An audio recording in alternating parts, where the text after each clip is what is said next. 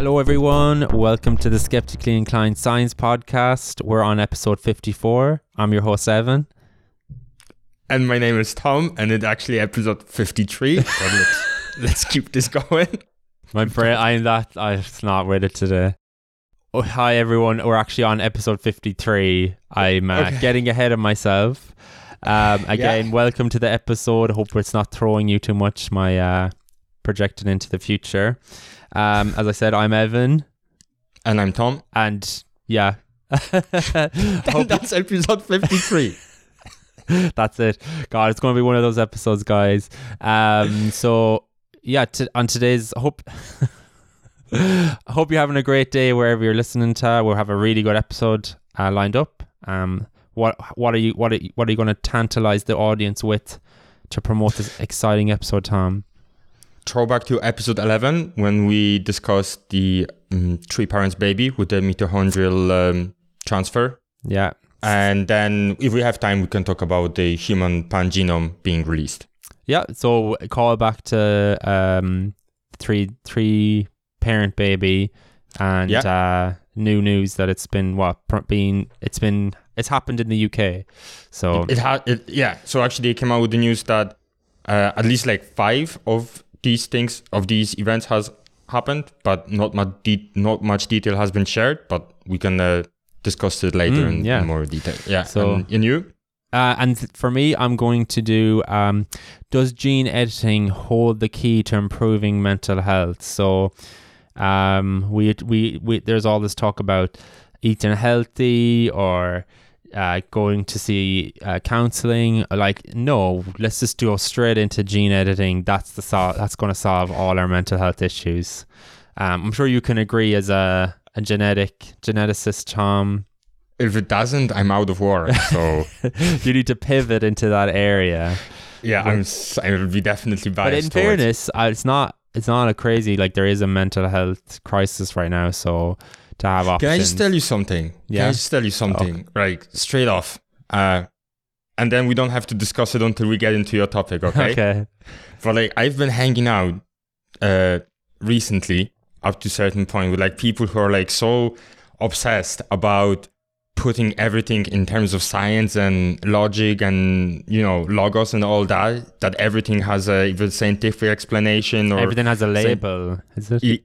No, it's just like everything is grounded in science and there is nothing outside of science. Yeah. And I just feel like, no, there is like a spirituality now. I just feel like I have to go against it. So in terms of mental health, I think it's actually therapies do help, and it's all about looking inside yourself and finding your spirit. And grounding yourself. So you're going against your main core beliefs. Yeah, I just feel like I've been suffocated by these, like militantly pro science, pro logic views, and I just don't like that. So I have to go. Okay, so I have to convince you that. Maybe a pill. Or sorry, what am I saying? Pill counseling. Maybe you need more. So I think it should be good. So before we get into the news, before we get into the my main stories, how are you getting on, Tom? You're a month closer to nearly finishing your PhD. Month and a half. Yeah, you're very kind of reminding me about my deadline every time we speak. It's going well. Today I finished a discussion for my last research chapter. So I will be sending it for feedback tomorrow. And so far is going well. Like every now and then you feel a little bit anxious about these things because it is a big deal at the end of the day, but much more relaxed than I would have anticipated. Had anticipated.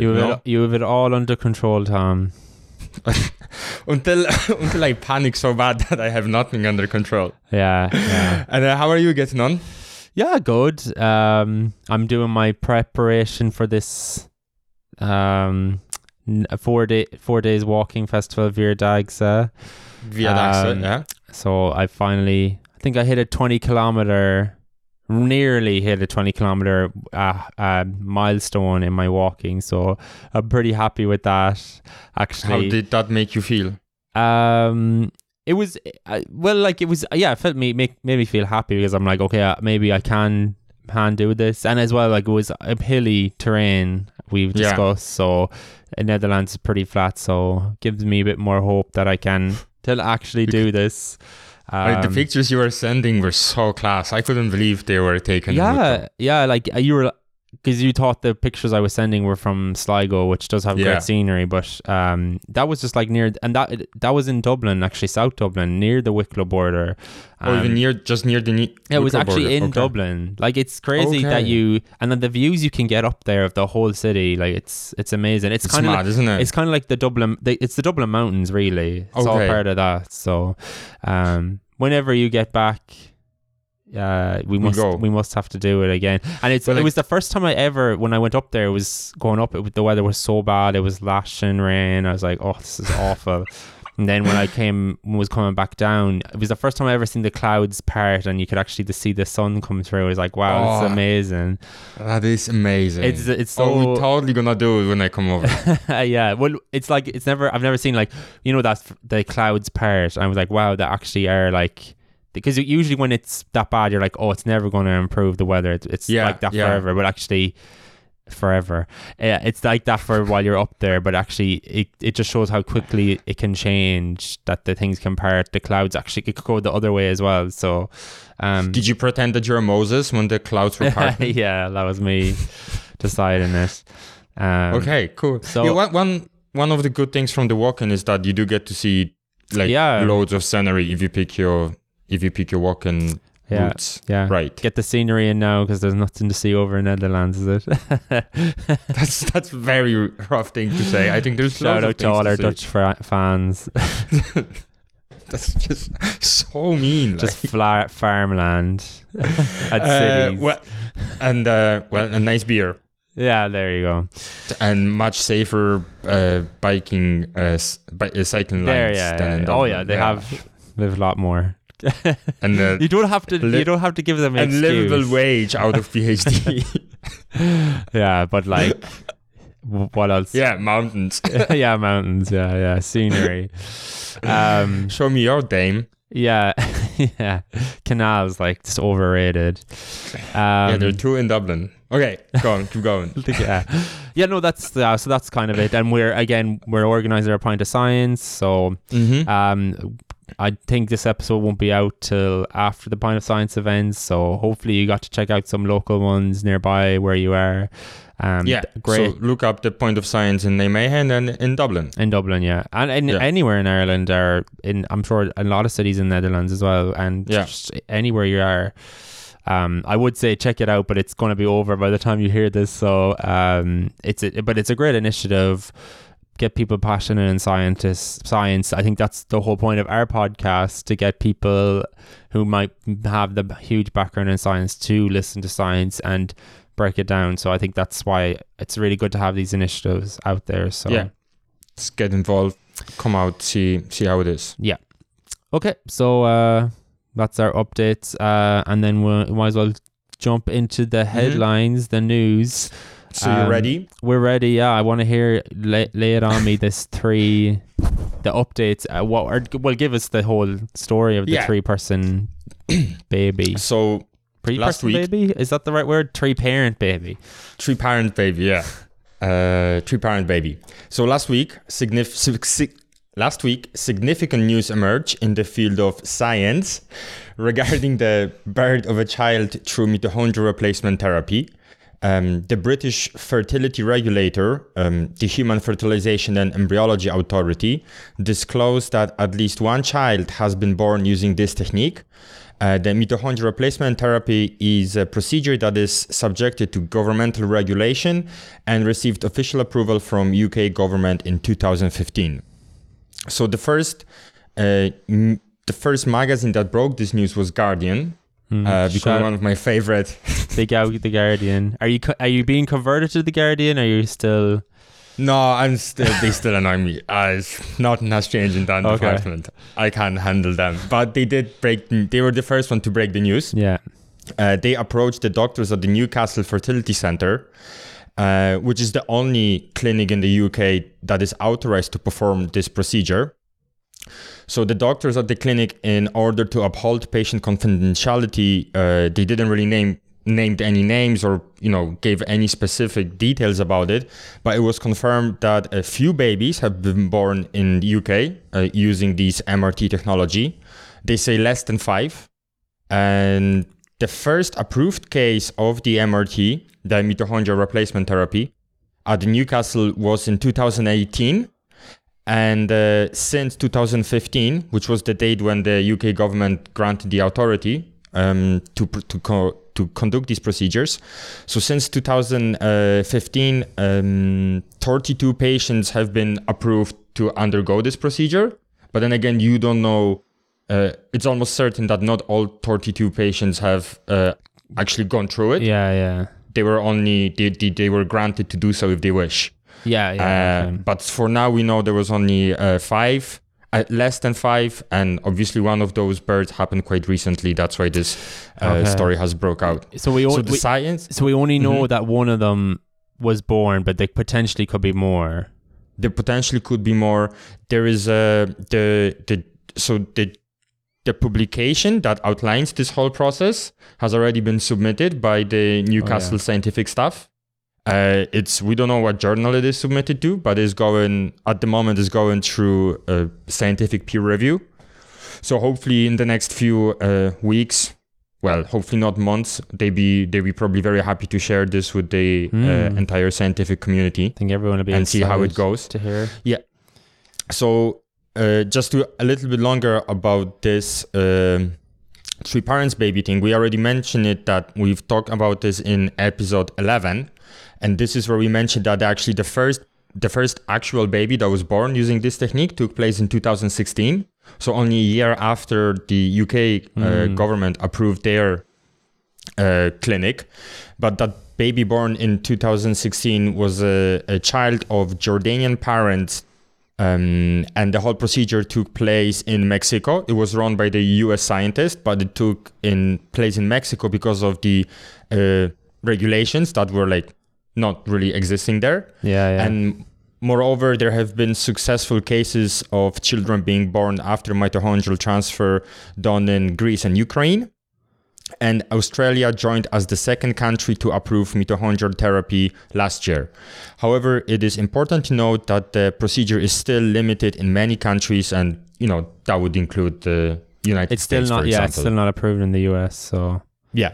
So if you really want to listen to how this whole process happens, you can just revisit episode 11. I don't really feel like there is a need to go into that. Go back to our retro episodes. But I think the one thing that we didn't mention was this, and I think I found it very interesting here, is this event known as reversal. And I think you've read about this as well. So a trial conducted in Greece involved 25 couples undergoing the MRT for infertility treatment, and it provided the evidence of reversal. And one of the 6 children born, 5 had a mitochondrial DNA that predominantly came from the donor in various sample tissues such as blood and umbilical cord. However, one child had significantly higher levels of mitochondria inherited from the mother, accounting for 30 to 60% of the total mitochondria. So this is this event, this so-called reversal. So basically, the way it happens is that when they have to remove the donor's nucleus and insert the mother's nucleus into the egg of the donor, so that you don't have the mitochondria of the mother, you have the mitochondria of the donor. So you have your mitochondria of the donor, then the nucleus, and then that fertilizes of the mother, and then that fertilizes with the father's sperm. But when you're transferring the nucleus of the mother, there is a chance you can bring over the mitochondria that is damaged. And then as it does, if the child grows up, there's always a chance that they'll have the mitochondria that's diseased. And then as they get older, the chance of them being affected by the mitochondrial disease gets higher as they get older, because you're going to get more copies of this mitochondrial diseased copy. So that's the risk with doing this procedure, that it's not risk-free. But that's but the it limit. works. When it works, it works. Yeah, well, like, it's better that than a child that's going to die, of course, very young. And I just wanted to say that the child is symptoms free, even though it's they have the pathogenic mitochondrial DNA. Yeah. So that's all you wanted to say. Yeah, the child, but the child is still symptom free of mitochondrial disease. But it's still I think what the most important thing to highlight is it's still very relatively new, and we still don't know how, if they have a high relative load of these defective mitochondria, is it going to have, how much of an effect will it have when they get older? So we just have to monitor these children as they get older, and hopefully highlight the effects. Hopefully, if there's an issue, that they can improve the technique. But it's still great to see that now in the UK there is options for people who suffer from this, and it is pretty important because, like, as you said, it happened in Mexico, so it's almost like it was illegal, like just trying to get not basic. It but just like, has a bad taste to it, right? If you say we have to go to the country secret. That maybe has it makes it taboo, and it shouldn't be. Yeah. If you can properly regulate it, it's fine. Yeah. So So it's great to see it's happening, and I just hope everything will go okay for these children, parents and the baby. Parents. Yeah. And just to mention this also, it's great that they want to release papers about it. So and we'll learn more. Yeah, we can improve the technique. So it's a pretty cool technique. Really interesting to see how they worked on it. So yeah, if you want to learn more, definitely check out episode 11. Episode 11. Check out episode 11. So it's crazy to think we started this podcast back when COVID was rampant. Every episode was about COVID. Could we do anything else? That's what people were saying. We need something fresh new. Well, this could be potentially the last episode. I don't think it will be, but it could potentially be. You never know. Because COVID is no longer a global health emergency. Who could have thought that? I'd love to listen back to our old episodes and how hopeless things seemed at the time, and we're like, when is this going to end? When is the light at the end of the tunnel? And then it just remember. Wow. And it just like it just gets announced with very little fanfare. No one really went, oh wow, it's like it's over. Like everyone's just like has got on with their lives now. So it's amazing how it's shifted so much since the start. But I suppose that it's just been don't care. Yeah. Well, like it's like people are like, well, duh, yeah, obviously. I haven't heard about it, but yeah. So there were people who were saying that you will never shake hands again. Yeah, and I remember when people were like, oh, are you still going to wear a mask when you're sick? And there were people like, yeah, I'm going to wear a mask, and I was like, I've never really seen anyone wear masks since. Not to say it doesn't happen, but like I very rarely see it. So I think that whole thing is not going to happen. Like I think the whole mask thing is just been dried out. So But yeah, so the World Health Organization, it's declared that COVID-19 is no longer a global health emergency, while emphasizing it remains a global health threat. So on the 30th of January 2020, so it was 3.5 years ago now, the World Health Organization declared a public health emergency of an international concern over the global outbreak of COVID-19, and since then 7 million deaths have been reported to the organization. But sure, as some people would argue, that's, who cares, like, isn't that it? But as the World Health Organization Director General has said, that the true debt is almost at least 20 million and warned countries to remain vigilant. Speaking at a media briefing, he said, on the 5th of May, the virus is here to stay. It is still killing and it's still changing. The risk remains of new variants emerging that cause new surges in cases and deaths. So I think we've been hearing this on loop for a long time, new variants. I don't think it's a victory.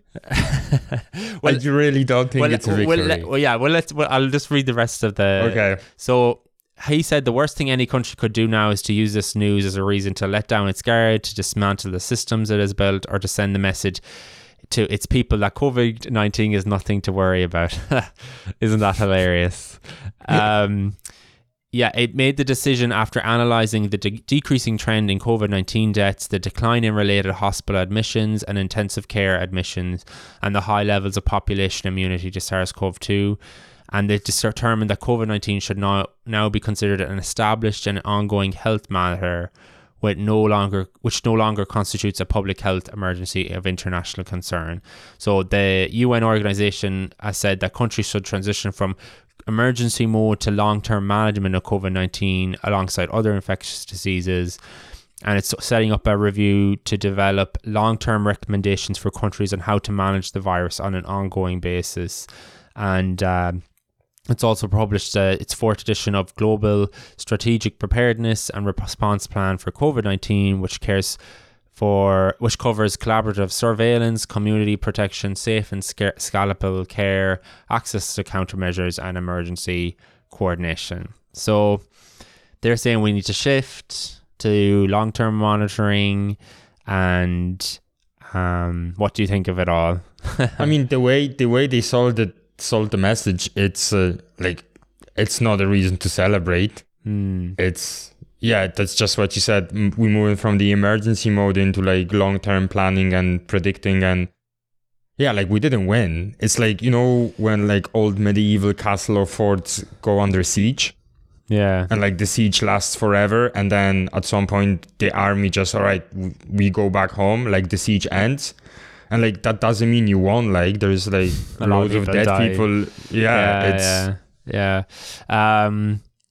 I suppose and ultimately it wasn't really. I suppose the vaccines helped, but like ultimately it was just because people were just sick of hiding or like waiting for it out. They're like, I'm just going back to normal. And I think that was what happened.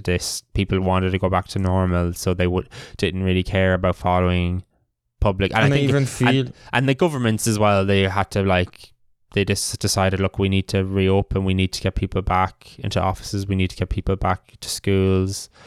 There was no way you couldn't make a good decision. Like there was you would always take an L on something, because it was always, everyone had their own ideas about how things should have happened. So and then, it's just it is kind of sad. I don't know, that's sad, but it's like, it's interesting to see that it's kind of gone out like a whimper, this pandemic basically, and I think people got over it way too quickly, whereas like we should have reflected and be like, we need to do better for our public health, we need to do better for like being prepared for the next pandemic, but we need to know how to prevent it. And I just think nothing has really been learned. We still are so vulnerable to the next one. Public health has been so underfunded, and it's like, you would think now people are like, okay, we should reinvest in it. Now people are even further away from that than they were at the beginning of it. So it's just disappointing. And I think people have become so desensitized as well to all this, like, long-term monitoring, response plans, and people are like, I don't care anymore. I'm sick of it all. And it's like, they were only in for the conspiracy, right? Yeah. So see, that's what you mean. Like, you don't know anything about science. Like, as soon as the exciting news go away and you start hearing about this, epidemiological studies, and you just, we're not interested in this, like, because there's no clout to it. Yeah. But yeah, there's so much that needs to be improved, so much needs to be learned, and I don't think we have done that. So it's kind of like, it makes me uneasy a little bit that how much has just been brushed away. So I'm just like, what's down the line? Like, what are we potentially, what have we not learned? And it's just really sad. So I'll tell you what, we'll find out when the next thing happens, and we're not gonna be ready for it. And that's when you find out what we didn't learn from the last event. That's when we just need 10 years of uninterrupted peace and tranquility. God, that was pre-2016. pre-20, and then after that. I just need 10 years to settle down, get house going or something, and then once I have a house and stuff, the world can crumble, but like I'll be settled down, and that's the most important thing for me. That's all that matters. Yes. Get my weekly shopping in Lidl. I want to get to that stage where I go into the car. Toilet paper when it's all gone again. Make sure you stock up on that. Yeah, and then after 10 years, shit can hit the fan again. And you'll have your toilet paper, so it's fine. I have my toilet paper, yeah. Okay, yeah. So that was that. And then if you want to... No, but I feel you. Very... yeah. It's just sad. All that hype. All that build-up for nothing. Because I think everyone as well, at the time, we're like, okay, there's going to be this one point where it's like, it's over. And it's like, no, that's not how it works. It keeps going and dragging and dragging. There's no... It's just... there's no just end what you to said. it. Like, so many people have checked out a year and a half ago, that like announcing it now that the emergency is over, it doesn't... And they just don't people care. have already celebrated their end of their pandemic, like, you know, like just... And they don't care about what holding governments to get them prepared for the next one. They're just like, I don't care anymore. So it's just the apathy about everything. Do you think will they do a COVID Remembrance Day, or is it just going to be too controversial? COVID Remembrance Day. I don't know, like a COVID, like it's too inflammatory. You're gonna get a bunch of right-wing boys coming in, like it's too it's national holiday, an international holiday. We did it. We got over COVID Remembrance Day. I don't know, something spicier than that. I don't know. You're just looking for another bank holiday, is it? Yeah. You celebrate anything just to get a day off work, preferably on Friday. Yeah, preferably on Friday, please. Okay, anyways, do you want to quickly go over the pangenome before I go into my main story? Okay, so another throwback to... Do you want to guess the episode we talked about? I am not going to guess. So a throwback to episode 38, where we talked about human genome being finally properly sequenced. Okay, yeah, I remember. And also, in the spirit of talking about sequences, we also did episode 30 when we talked about sequencing babies in UK. But today we're gonna focus exclusively on the human pangenome sequence and we're gonna try to understand what is the human pangenome and how is it different from the previously sequenced human genome. So the database or the reference that scientists are using currently is primarily based on a single individual genome, of which about 70% of its data came from a single man of predominantly African European background, whose DNA was sequenced during the Human Genome Project. So that in itself gives you an indication how limited it is. Do you know, he was ethically... How did they choose that guy? You don't know, for that human genome. I don't know that. I don't know. I don't think it was as bad as the HeLa cells. Yeah, that's...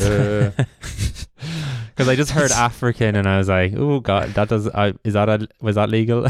African European background. Well, I always assume like, oh, if it's African, they're definitely exploiting them. So maybe that's... Oh my God. Okay, that happened in like early 2000s, you know? It's okay. Like, 90s, it's okay. Say. Anyways.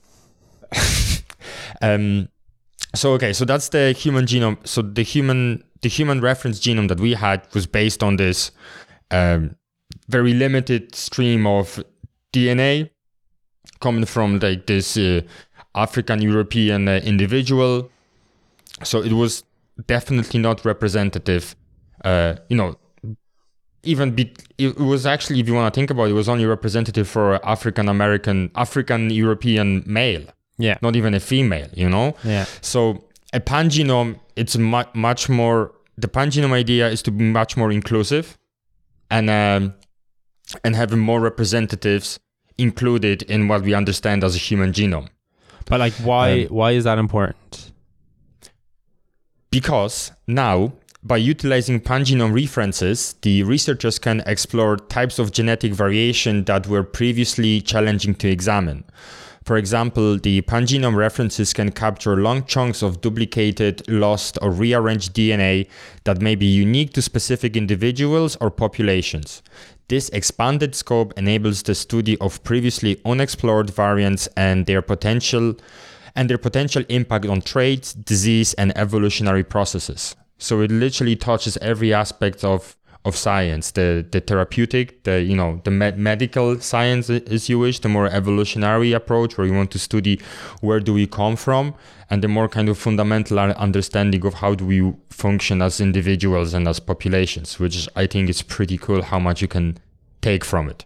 Yeah. And I suppose the important thing to know as well is that like it's not that the reference previously is like, and these new pangenomes are like massively different. It's like still within like 1% differences, but like this is what makes us who we are. So to have way more accurate reference sequences is super important for studying diseases anyways, like and traits.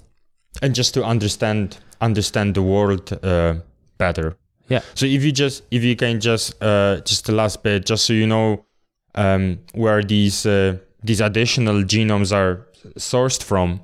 So the construction of the human pangenome involved generation of 94 genome assemblies derived from 47 individuals from diverse ancestries from different parts of the world. These genome assemblies were created using a combination of advanced sequencing technologies, including long-read sequencing. The resulting assembled genomes are highly accurate and nearly complete, providing more comprehensive view of human genetic variations compared to the human reference genome draft. And in total, the pangenome includes 119 million base pairs of sequence that were not present in the original reference. Oh, wow. And that's still 5% within the 5% difference between what it was before, so that's crazy. Just how big the genome is. The additional sequence represents novel genetic information that was previously missing from our understanding of the human genome. And I'm pretty sure in episode 38 we mentioned this apocentric chromosome. So these are the chromosomes that have a very short upper arm, the petite arm. So these are always very troublesome to sequence because of the repeated sequences that are present there. But again, when we kind of tackle them with this human pangenome project, so they are even sequenced into much more detail than they were previously. So overall, very great work. There is actually four separate papers coming out from this single study. I think they all are in Nature. I would think so. You can look them up. And there's a lot of very well written kind of a scientific overview and little summaries about these papers if you want to know a little bit more. But it's all heading in the right direction towards kind of inclusivity and being represented and being unique. Yeah, and it's great to like know now, because I know back not that long ago we'd have a lot of junk DNA, they'd call it, but so it was hard to know what this means, but like now we know that's not the right term to use, so it's good to like be able to study these areas.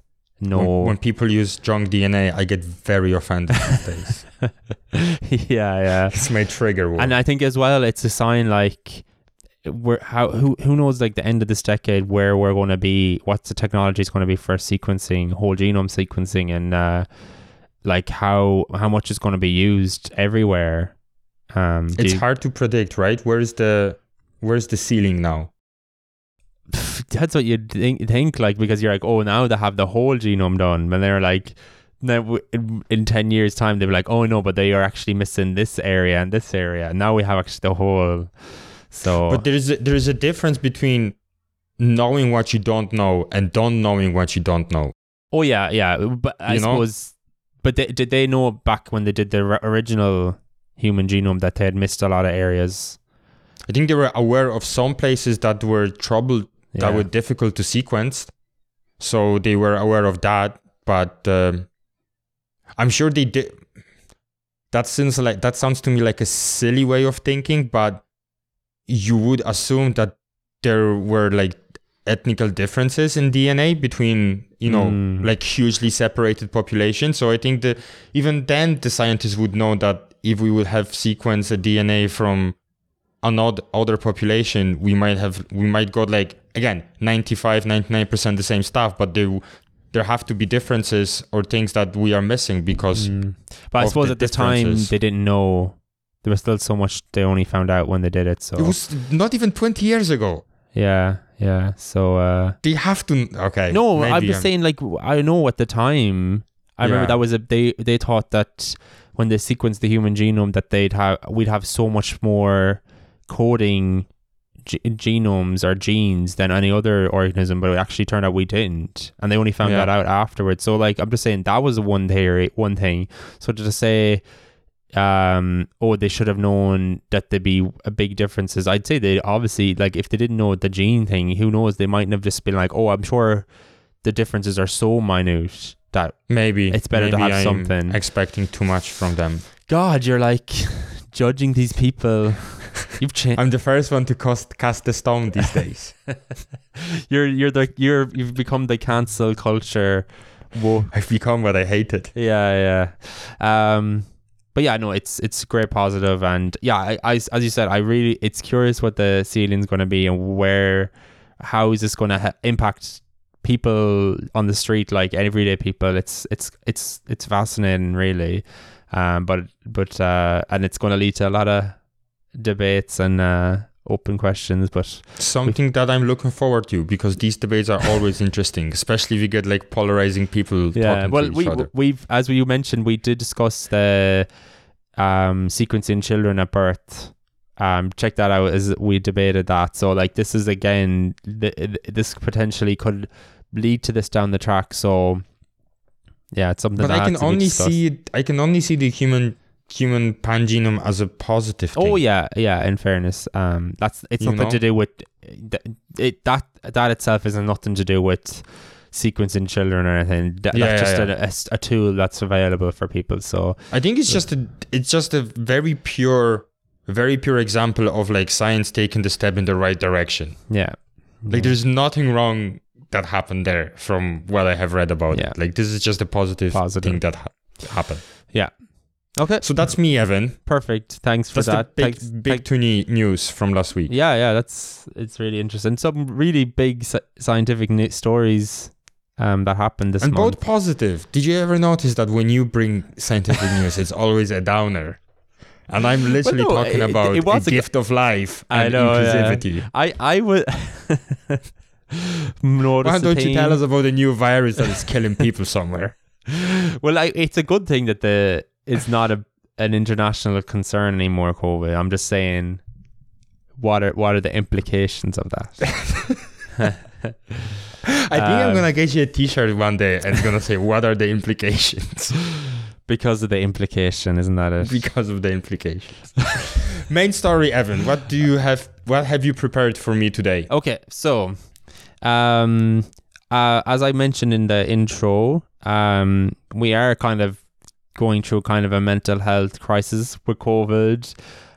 More people are stressed than ever, and more people are getting diagnosed with mental health disorders than ever as well. So we all talk about what options are available for people, medications, meditation, therapy, reflection, all that stuff. And I'm like, boom, I'm just going like way over that into the world of fantasy realm for now. But it's still, as we just discussed, the reference pangenome, like this could, like, it's not that far away if they can do that. So what am I on about? So gene editing to treat mental health, it's the natural progression. That sounds something, like, not to belittle it, but it sounds something that like would have happened in Rick and Morty. Like, there is like this problem that have a reasonable solution, and then you know what we're gonna do? We're gonna do gene editing to fix it. Yeah. So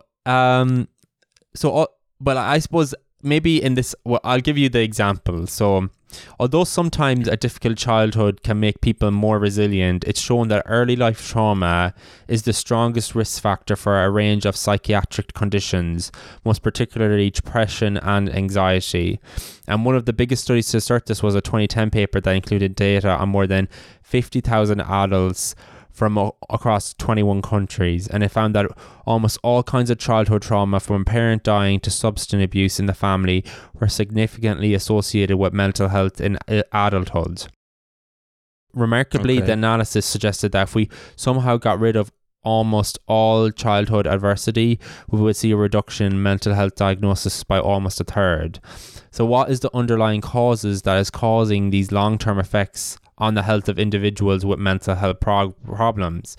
Researchers believe that early life adversity is leading to this epigenetic modifications, which is why childhood trauma stays with us for the rest of our life and can pass through us to the next generation.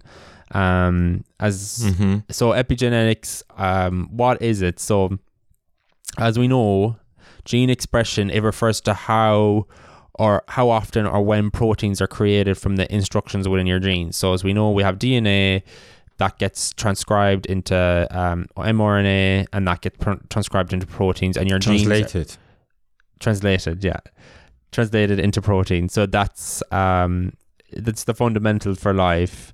But it's the important thing is it's not just about your genes, how they transcribe the genes to make protein. It's also about if they get switched on or not. That's the lay term. Like we all have the potential to have these genes switched on, but at certain points in your life, if it's not important anymore, these genes get switched off.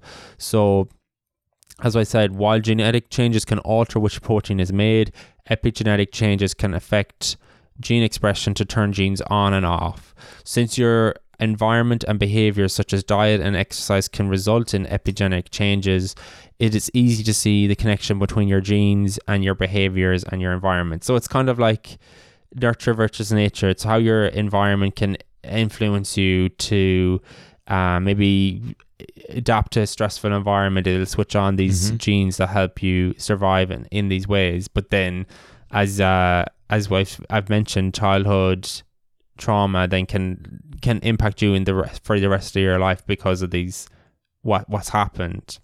These epigenetic markers get imprinted on you, and it just stays with you together forever. Or a very long time. So it's an interesting way to think about. It's a very scientific way of thinking about childhood trauma, and it's an interesting way to see, like, oh, maybe we can use genetic editing, maybe I'd say definitely in combination with counseling and all that stuff to help these people, because maybe it is there's a genetic disease element to it can't be solved simply by just talking or taking medications that gives you a dopamine hit or serotonin or etc. Okay, so for now you're talking a lot about epigenetics. So I just wonder how this genetic treatment will work. Okay, so maybe let me just explain, how does epigenetic changes affect gene expression? Okay. So epigenetic changes, they include DNA methylation, your histone modification, and then non-coding RNA. So DNA methylation is just a way of adding a methyl group to your DNA, and then this basically blocks the protein that attaches the DNA to read the gene. So this basically switches off the gene. So this is like a very important one in epigenetic changes. Histone modification, so your DNA wraps around proteins called histones, and when these are tightly packed together, the proteins that read the gene, they can't access the DNA easily, so the gene is basically switched off. So you need to have these histones kind of packed loosely, so the more DNA is exposed, and then the proteins can more readily access the gene. And basically there's chemical groups that can be added to the histones that make them more tight or more loose, basically switching the genes on and off. And then non-coding RNA, this is kind of like this realm of like non-coding RNA is involved in everything and anything. It's still very much an unknown quantity. I'm sure there's a lot of work done, but it's still kind of like how important is it in certain things and diseases. So your DNA is used as instructions for making coding and non-coding RNA. So coding RNA is the one we use to, as I mentioned, mRNA to make proteins. Non-coding helps control gene expression by attaching to coding RNA along with certain proteins to break down the coding RNA so that it cannot be used to make proteins. That's the siRNA, is it? Yeah, exactly. Yeah. So basically, this is basically your whole PhD involved in mRNA and stuff. So it's basically, it stops this mRNA getting translated into proteins. So that's how it works. So there's three main real ways of epigenetic modifications. That's how it works. And then it's important to know that this epigenetic modifications, it plays a really important role with cancer. With cancer cells characterized by this epigenetic reorganization of the DNA, specifically in the hypermethylation in these, they're called CpG specific areas of tumor suppressor genes. So these genes that are important for like suppressing tumors, they get hypermethylated, so they're not being expressed, and that's how the cancer cell evolves to get out of it can proliferate and spread and etc. And as well as that, altered cancer metabolism and the production of these metabolites, oncometabolites, they help influence the epigenome and contribute to the malignant phenotype of cancer cells. So and all of these alterations are used by cancer cells to develop resistance to immune surveillance and chemotherapy. So the cancer does everything to survive. Yeah. So why has gene editing now been able to be used? So why has gene editing now been able to be used to modify epigenetic changes? So before, targeted manipulation of chromatin in living cells was kind of very difficult, and they had to use drugs, pharmacological inhibition to alter the epigenetic marks, but they weren't really target specific and had global effects on the whole genome. So because today now, thanks to epigenetic editing, it's possible to target specifically the effector domains at any given locus, making it possible to modify these individual chromatin marks at a defined region and chromatin context. And then it gives you this unprecedented specificity and efficiency of modifying these epigenetic manipulations. So can you guess what the specific targeting technique is? But can I just clarify something in my head with you? So you do the editing on... What do you do the editing on? You're doing the editing on these markers, as they call it, or what's it called? You had a word here. So they call them chromatin marks. So they're marks on the epigenetic changes. So you take off these epigenetic changes. So like, for example, in cancer. This is not CRISPR modification you're talking about. It is CRISPR. They're able to use CRISPR to edit the chromatin marks. So it's not the DNA, it's the like, so for the methylation, it's trying to take off this tag that'll prevent the expression, or it's allowing expression. So the whole methylated nucleotide is being removed. The methyl group is getting removed, for like one example. Or as I said, for the histone, some groups get bound to the histone to make it pack together, which allows the cancer the acetylation and the deacetylation. The CRISPR can come in, take off the mark, and then allow routine or normal. So you already have to target the gene that you suspect are responsible for being involvement in whatever dysfunction. But you have to be able to target. You'd have to be involved in looking at what's the gene expression, what's causing it. Can I figure out what's causing this gene expression to be changed? And then you can go, okay, why don't we try and target a known epigenetic modification of this gene that stops it being expressed maybe that's what it's using. We can target that group. Okay. I think I understand. Rather than like trying to increase the expression or stop the expression, you just go into the epigenetic change and target that. So as I said, the application of CRISPR, it's called CRISPR-Cas. So I think it's a slight modification on normal CRISPR-Cas. The application of CRISPR-Cas in epigenetic editing of cancer cells goes beyond in vitro studies. So it's not just in cells. They've shown that they've been able to use them. Novel delivery systems are being created and tested in order to facilitate effective regulation of gene expression by this CRISPR-Cas, and it has been shown that multi-stage delivery by nanoparticle can achieve tumor-targeted delivery of CRISPR-Cas systems, and it can restore the microRNA expression in mice, and then this stops tumor growth. So it has been shown to work, that it can help regulate the gene expression. Back to so they regulated the microRNA so that microRNA can suppress the tumor growth. Yeah, exactly. And or like if it's a tumor suppression gene, or if it's an oncogene that's being promoted, then they can, or proto-oncogene, like they can suppress it through the modification. So it's just another tool to try and control cancer. So I understand the tool now. How does this apply to the mental health? Yeah, so how does this, back to studying gene editing and treating mental health. So how do we study this? As what I mentioned, we need to have in vivo experiments or ways of demonstrating how does this work. What can we do? How can we target these epigenetic modifications? So we have to use animal experiments. I know we talked about this last week. You mightn't be the biggest fan of doing this, animal experiments. It's okay. I can talk about this. But in experiments, researchers, they have to play composers and change the gene expression by exposing animals to stress earlier in their life.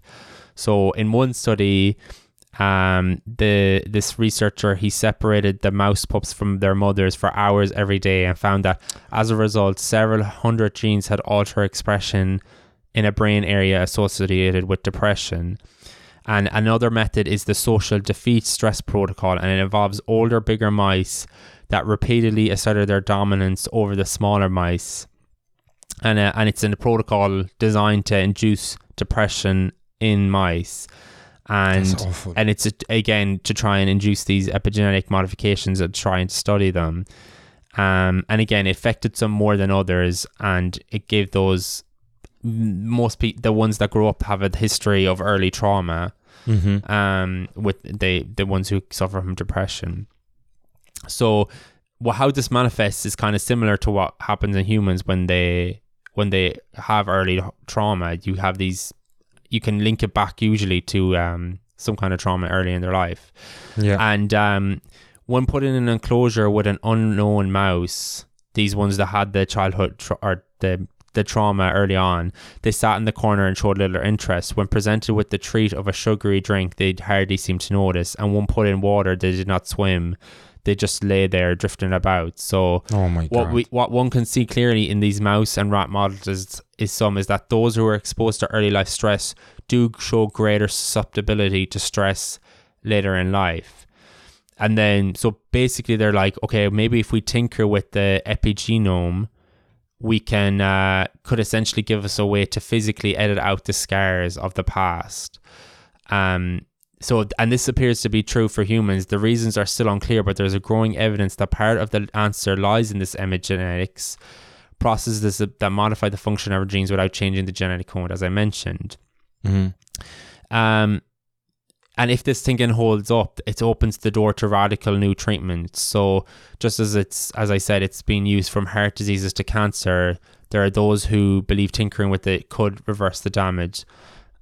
So the problem is it's very difficult to study this in humans because it's kind of immoral to expose children to trauma, and researchers need to remove brain tissue to analyze what epigenetic changes have taken place.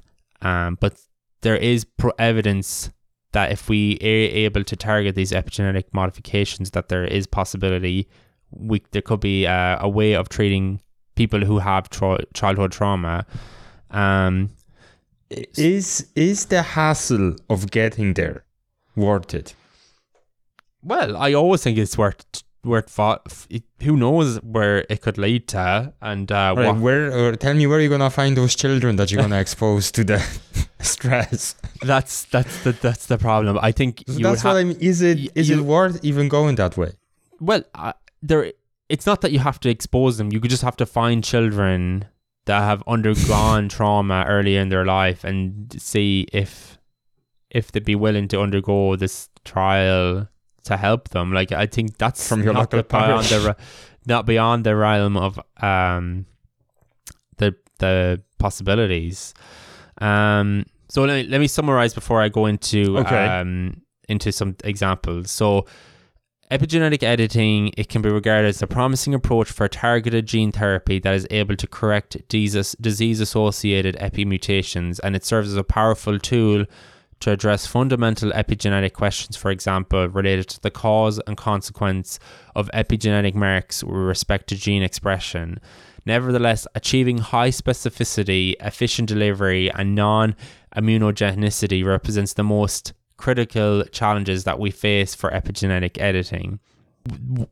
So evidence that there is epigenetic modification. So there was a study that examined the brains of people who had killed themselves. Great, very light. Okay. The authors found epigenetic differences on stress-related genes between those who had experienced childhood abuse and individuals who had not. And how many brains did they analyze? I don't know.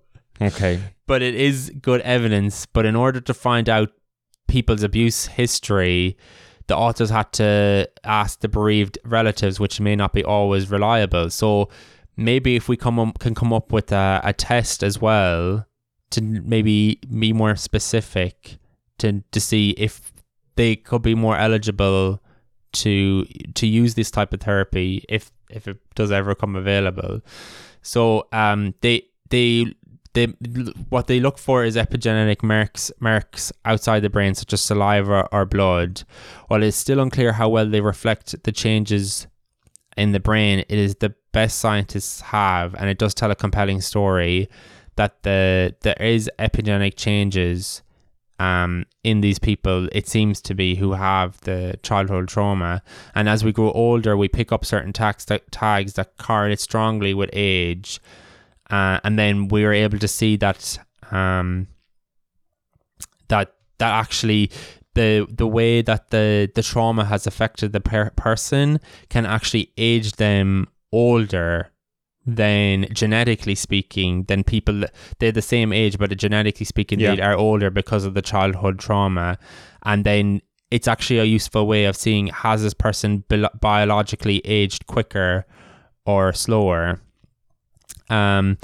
And yeah, this one study, they used this first epigenetic clock for children on 3 to 5 year olds who had known history of maltreatment, and they found a clear pattern.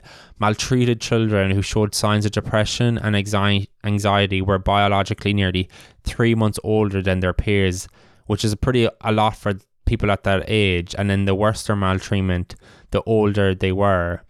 So they already knew that this set of children is maltreated and the other set. So the goal of that test was just to see if they are genetically more aged compared to the control group. Yeah, exactly. And it could be a useful way to see, like, how to study trauma as well. Like, seeing as a child how much trauma they've undergone, how much biologically aged have they become because of this trauma, choosing these epigenetic... What if stress causes the same thing? Not every stress is a trauma. You need to be able to be more specific. Well, like, how is stress? What stress isn't childhood trauma? Like sustained stress. I don't know. Like, maybe you are not very good at maths. If you were in a normal or a healthy household, it shouldn't be a huge, significant. Okay, but like everyone experiences stress in their life. Yeah, that's true. But and I assume no one is gonna gene edit a child. That probably therapy is targeted at least at adults. Well, I don't want my 5-year-old to be somehow genetically modified. Yeah, true, because like generally these children they're not, obviously if they're undergoing childhood trauma, their parents aren't going to be the best, so they wouldn't be the ones to recommend this treatment. But maybe but that is the thing, like maybe there is a way of this biologically aging being reversed by removing these epigenetic changes that are present. All I'm saying, like, by the time you're an adult and someone will be, for example, they go on to use this genetic aging as a tool to assess whether you were abused as a child. Abuse is a big umbrella, whatever, anything can fall into that. How much trauma you actually did undergo. But like, what if you just lived a stressful life and that is being confused for It would need to be specific. Yeah, I'm not going to lie. Yeah, it would. Yeah. But as I mentioned, children, it seemed that had history of maltreatment. They seem that it's has an effect. They're more likely to develop depression and anxiety as they get older, and it seems like they're more biologically older because of these epigenetic modifications. So it's tempting to think that accelerated aging is exclusively damaging, but they think that the reality is probably more complicated, because there is two types of trauma: threat and deprivation. So experiences of threat, so that's the potential for violence, for physical harm. Those experiences seem to be especially linked to the indicators of accelerated biological aging. And according to our work, it also coincides with early puberty. But in the cases of deprivation, such as neglect, teens actually reach puberty later and their biological age is unaffected. But like, if you think about it evolutionary wise, there is a reason for that, because if there's more in a threatening environment, it makes more sense you have to be aged earlier. Whereas if they're in a neglected environment, it would make sense that it would take slower, because your body doesn't want you to be ready if you're not in the right environment. Yeah. And they're saying that, how does your body know? The epigenetics could be the reason for this. Yeah, so some of this some of the trauma-induced changes may be part of an evolutionary strategy that puts reproductive timing before well-being. The accelerated aging can actually increase that reproductive fitness, but it may mean in the long term more adverse consequences for physical and mental health. This seems a rough deal for people looking to live and not just propagate, and raises the question, if epigenetic changes can just appear, can we not just reverse them? So, can we do it? The answer is, well, possibly. So scientists, so you have to find the right point in the genome and then add or remove the tag. So in a study last year... We just covered how big the genome is. Okay. In a study last year, this researcher, Pandy, he used this epigenetic version called the CRISPR-Cas9 to undo an epigenetic change induced by teenage binge drinking in rats.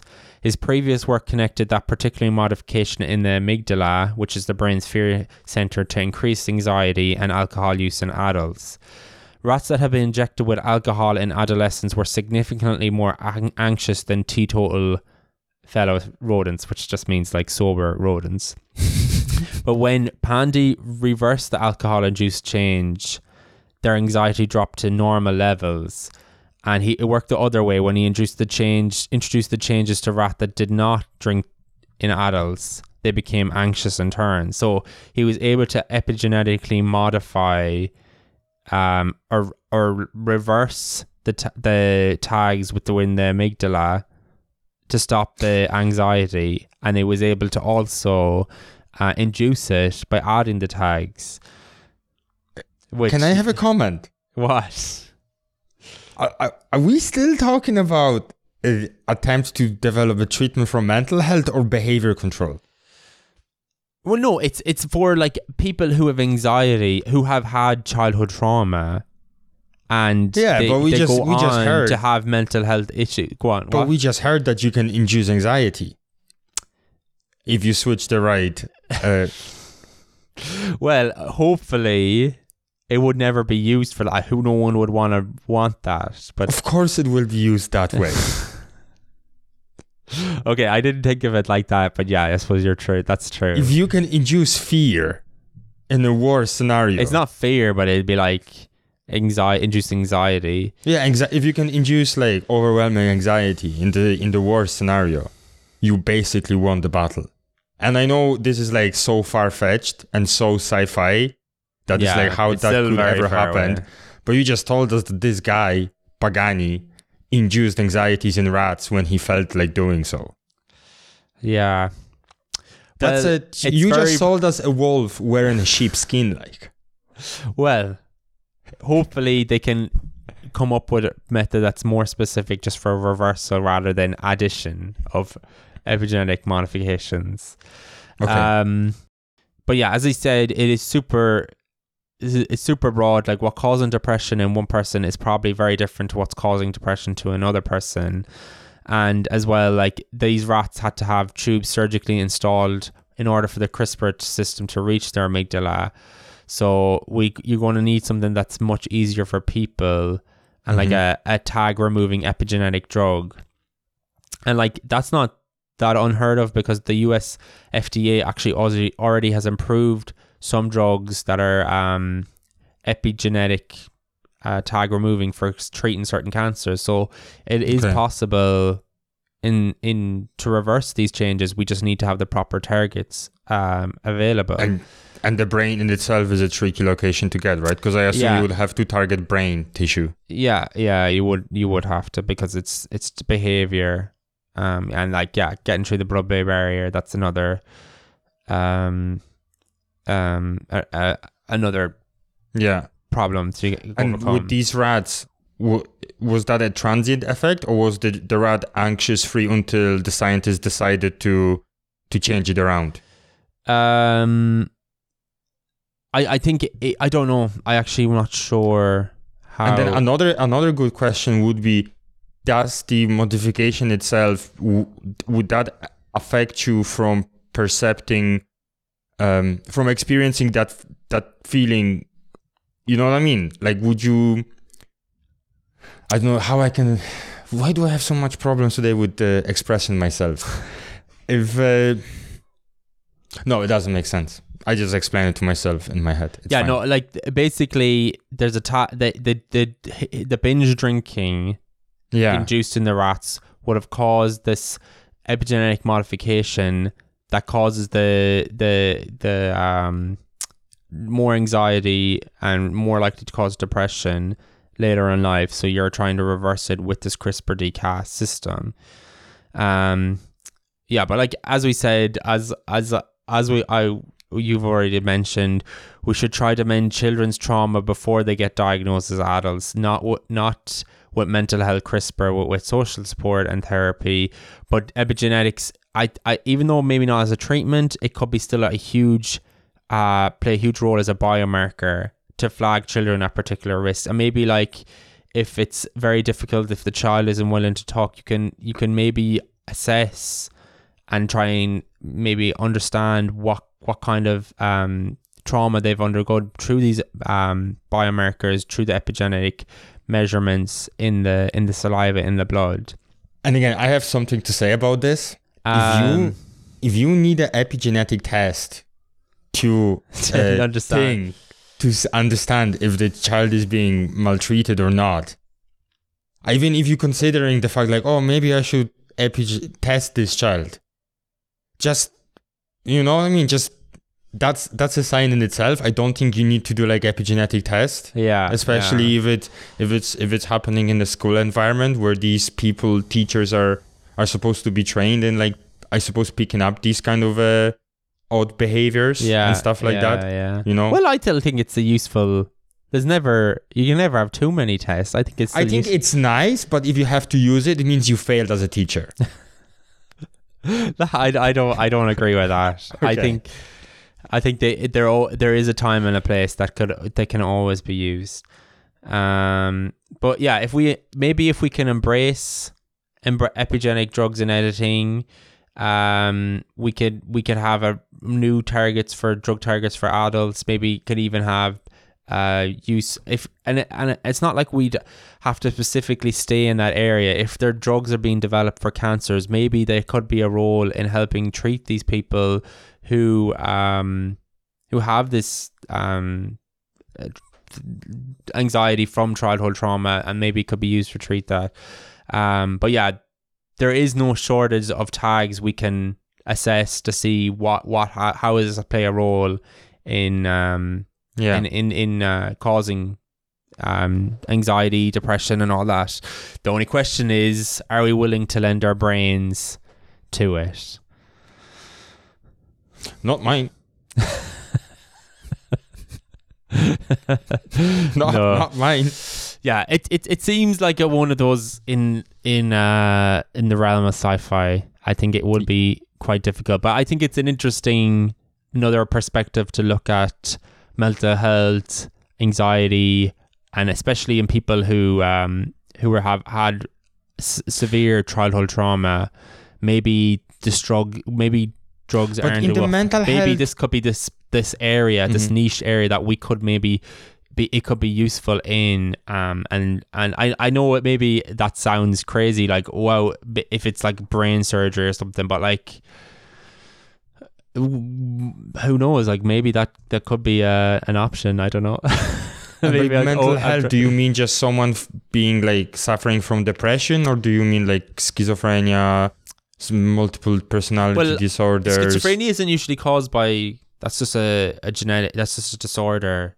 Anyone can get schizophrenia, I think, isn't it? I think it's more that people who have childhood trauma and then they go on and they have severe addiction issues. They can have severe issues with their mood, just their mood, depression. Very hard to have emotions, like positive emotions.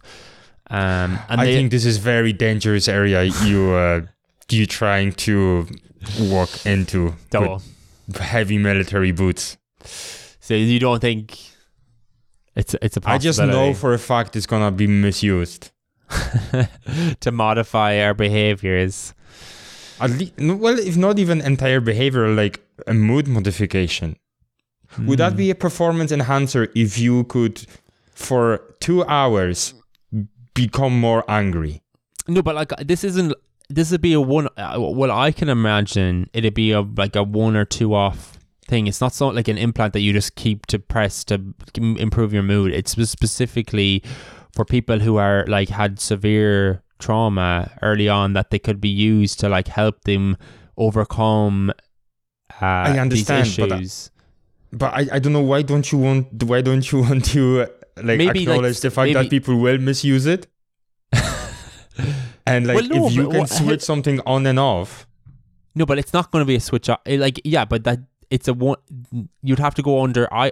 From what I gather, you'd have to go either have some kind of an attachment into your brain, which I don't think many people would do, or like some kind of one-off treatment. Like that's something you can't. If you every time you want to change the tag, you'd have to do another surgery or another procedure. But we're talking like 10, 15, 20 years into the future. Oh, like this is, I don't know. I think it's one of those that it's like very much, it's hard to know if this would ever happen, but I just thought it was an interesting thing to discuss. I think it is interesting because like, what is your freedom then? If you are not free to experience but I'm way more focusing on this mood modification. Yeah. But it's interesting that how your body, how it adapts when you're young in the environments, how it can pass through, how it can pass generations through. And it's just fascinating that maybe we are able to stop this happening, and because we don't need it anymore. And then just helping to diagnose, maybe if people are biologically aged to be older, maybe we can come up with ways to reverse that. So I just think it could be it's like in the realm of possibility. So is epigenetic your new hot stuff? Epigenetics is going to is going to stop global warming. Is that the hill you're going to die on now? Yeah. Epigenetics for life. Epigenetics, yeah. Okay, no, thanks, Evan. That's really interesting how, if you can have even a surface level understand of the system, you can already start playing around with it and doing some modifications, and you don't which is pretty exciting. And you don't just have to target the gene expression. You do have to target gene expression, but you don't have to just target the DNA at the DNA or RNA level. You can actually go at it from a different perspective. So there's multiple ways of targeting these diseases. So it's just having more ammunition in your arsenal, basically. Yeah, definitely. So that was good stuff. That was waiting to see how it's gonna get abused. Yeah, you can tell me I told you so. When we're all zombies because of epigenetic modifications. I'm gonna go off grid. Yeah. You like the Unabomber. Oh Jesus! Okay, I didn't want to go there, but sure. Okay. On that note, I think it's time to end the episode. Today we covered the 3-parent baby. Tom gives a good overview of the updates in that, how it's progressing. I give you an update of how COVID no more, if you want to go in that extreme, and how it's not a global emergency anymore. And then Tom give us a nice overview of the pangenome. What does it mean for you? Why is it important? And I give you a story of the epigenetics and could it be used for mental health, treating childhood traumas. Let us know what you think. Would you think it could work? Is it just a realm of fantasy? You can always get in touch on Skeptically Inclined on Instagram. It's Skeptically I on Twitter, and skepticallyinclined@gmail.com. So that's it. Evan, you covered it all. I covered it all. So I hope you enjoyed the episode. I think it was an interesting listen to have. Next month I think is going to be our last month before the summer break. We managed to do another season, even though we didn't do as many episodes this year, but I think we did well for a guy who's doing his PhD. So thanks, Evan. I'll try my best. Yeah. Okay. On that note, I hope you're gonna enjoy yourselves. Yeah, and I'm sure we'll talk about our Pint of Science events for the next in June. So that's a guaranteed topic to talk about. Yeah, and I'd say most probably we'll just go and have a review of our episodes of season 3. And if you have any comments about any of the episodes or want clarifications or bloopers or whatever we've done, let us know again on the socials. So all right, stay skeptical, guys. Stay skeptical. Bye.